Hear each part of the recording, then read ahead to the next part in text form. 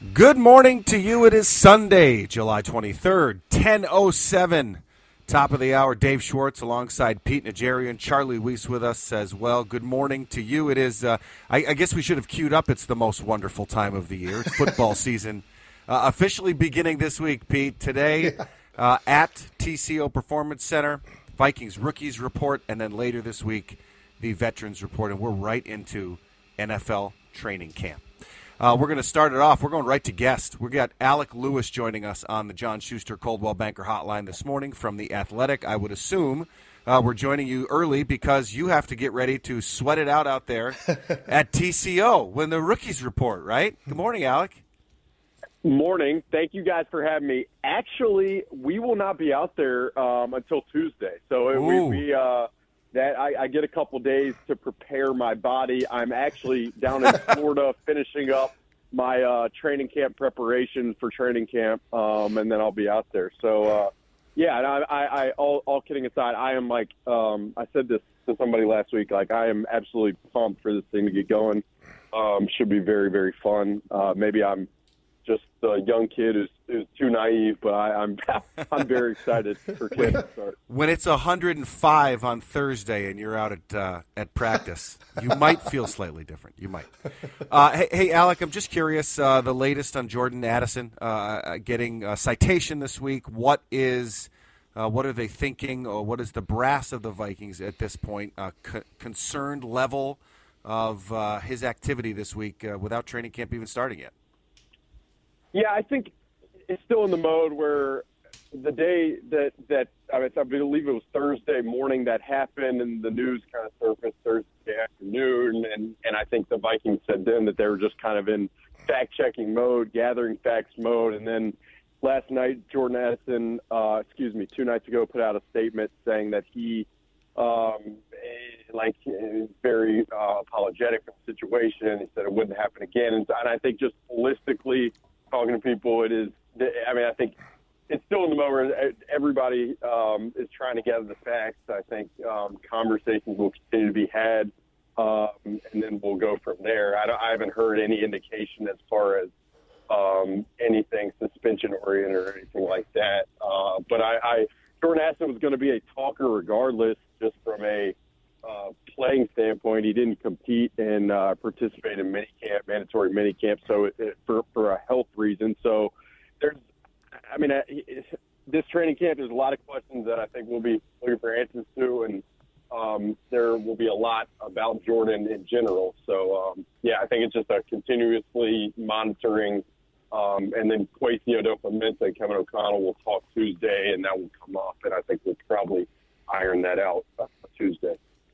Alec, this is Pete. Which players are you looking forward to most to just see what they look like in the uniform with the Vikings? Some of them younger, maybe even some of the guys who are coming back, like a Brian O'Neill, with obviously had an injury. I'm just curious. Are you looking for McBride at running back, or who are some of the guys that you're sort of targeting right now that you're looking forward to watching?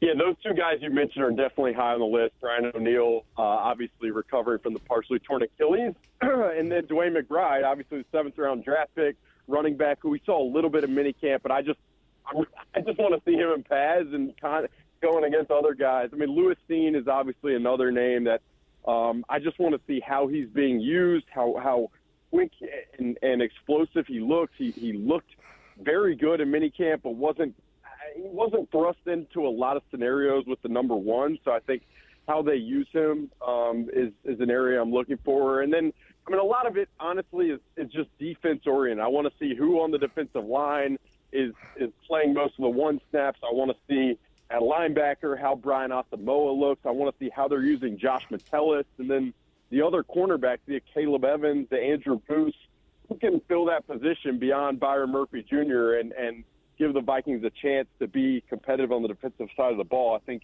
all of that I'm really curious about. I could go on and on. The Josh Oliver at tight end, I want to see how he's being used and the run game and what looks the same and what looks different. So there's a lot of facets that I think intrigue me, but I think this offense, I have confidence in. The defense, I think there's so many question marks. So everything related to that side of the ball is going to be, for me at least, That's where my eyes are going to be trained, I think, more than anywhere else.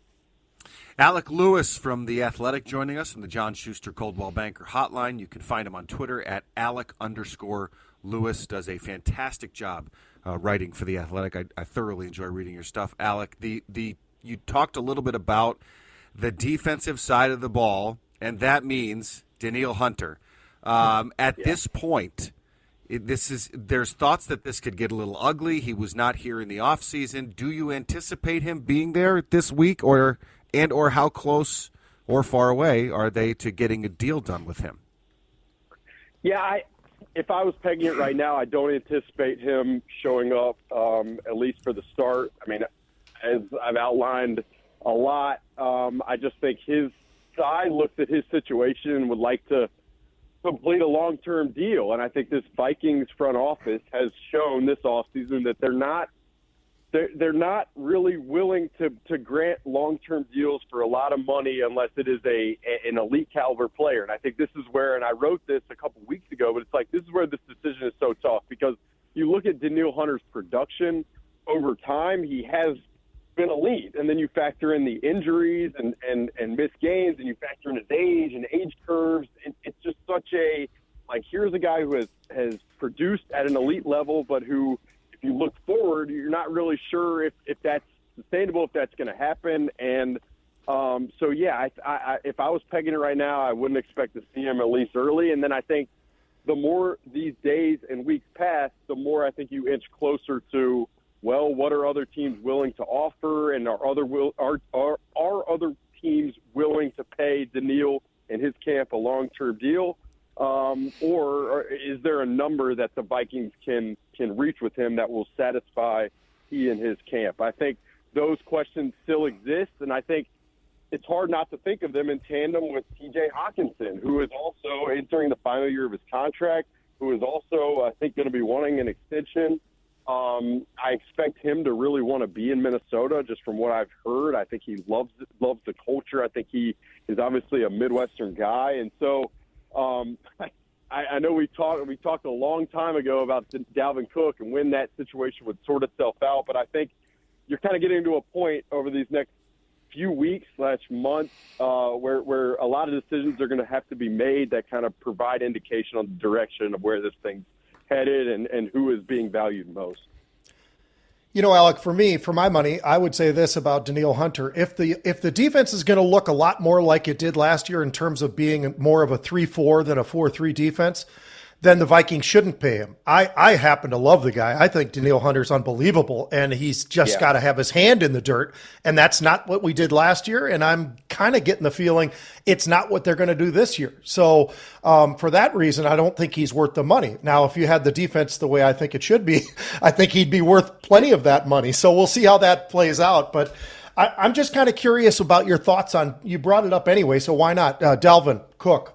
Where and when is that going to finally occur? Because he is a special running back in my mind. I think he's one of the best in the entire league. Not the best, but one of the very best. So what do you think? I mean, why are teams holding off? Is it truly just because running backs are just that much devalued at this point? Yeah, I mean, I think that's a great chunk of it. And I think from the very beginning, Dalvin and his camp have been I think they've wanted a certain amount of money that, as you just kind of said, for running backs in this day and age, it's just not been attainable. I mean, you look at the Saquon Barkley situation, the Josh Jacobs situation. I mean, these are also elite guys, and I agree with you. I put Dalvin in that category, but I think just right now, for what Dalvin and his camp have wanted, it just doesn't match up with what these teams are paying for a guy at that age. Given kind of the age curves of players at that position and production at that position. So, I know other teams have been interested. I mean, I talked to an executive a couple weeks ago who there were reports about certain things, and this executive works for a team that is definitely interested, but he's like, it's a lot of posturing from his side to try to garner interest. And so I think that to me was just a clue that, like, I just don't think the market is really there. And I'll also go back to something you said about Danielle. Like, I completely agree with you. I mean, I had a conversation with Brandon Thorne, who's an analyst, and he really scouts defensive lineman and edge rusher position, and he's like, Danielle is a top 10 edge rusher in the league, and it's so hard to find those guys that to think about the Vikings moving on from one is really difficult. But I really do think, and I've said this often, but Brian Flores, one of the benefits of what he can do as a defensive coordinator is generate pressure, unblock pressure, generate quick pressure through scheme. And so I think that's where it gets into the numbers of, like, what does Danielle Hunter at his cost, what is the value of that when you think about the overall capability of Brian Flores in generating pressure. So it's a fascinating equation. It's not a position that I get paid enough to answer. That's why Kwesi Adofo-Mensah hopefully gets paid a lot more than I do. But yeah, it'll be a fascinating one for sure. Alec, thank you so very much. Make sure you hydrate this week. Sunscreen is key. Bucket hats are great for camp. And me personally, I always used to like to bring 2 shirts because you'll sweat through one in the morning, and then you want another one for the afternoon. So just make sure you're nice and prepared. No, I appreciate it. That's why I've been down in Florida. Like, I was on the field, on a soccer field Thursday. No, you guys think I'm kidding. I swear. I was on a soccer field Thursday watching a pretty high-level quarterback sling it for like 4 hours, and my head felt like it was like leaving my body. It was that hot, and I'm still sunburnt from it. But it's been good preparation, and I feel as if I am primed and ready to go from a preparation standpoint. So journalism journalism heat acclimation drills by Alec Lewis. I can see the column coming now. Thanks, buddy. I always appreciate it, man. Thanks, Alec. No problem. You guys always enjoy it. Thanks, Alec. Alec Lewis from The Athletic. By the way, great article that he had this week on his thoughts on the quarterback series on Netflix, which we'll talk about in just a little bit. We'll take a quick break, come back. Actually, we'll talk about that. We're going all football the whole hour. Yes. We're talking TV, we're talking Gophers, we're talking Vikings. We'll talk all of it. We will continue to talk it. You're listening to The Huddle on 830 WCCO. We get it. Attention spans just aren't what they used to be. Heads in social media and eyes on Netflix. But what do people do with their ears? Well, for one, they're listening to audio. Americans spend 4.4 hours with audio every day. Oh, and you want the proof? Well, you just sat through this ad that's now approaching 30 seconds. What could you say to a potential customer in 30 seconds? Let Odyssey put together a media plan tailor-made for your unique marketing needs. Advertise with Odyssey. Visit ads.odyssey.com.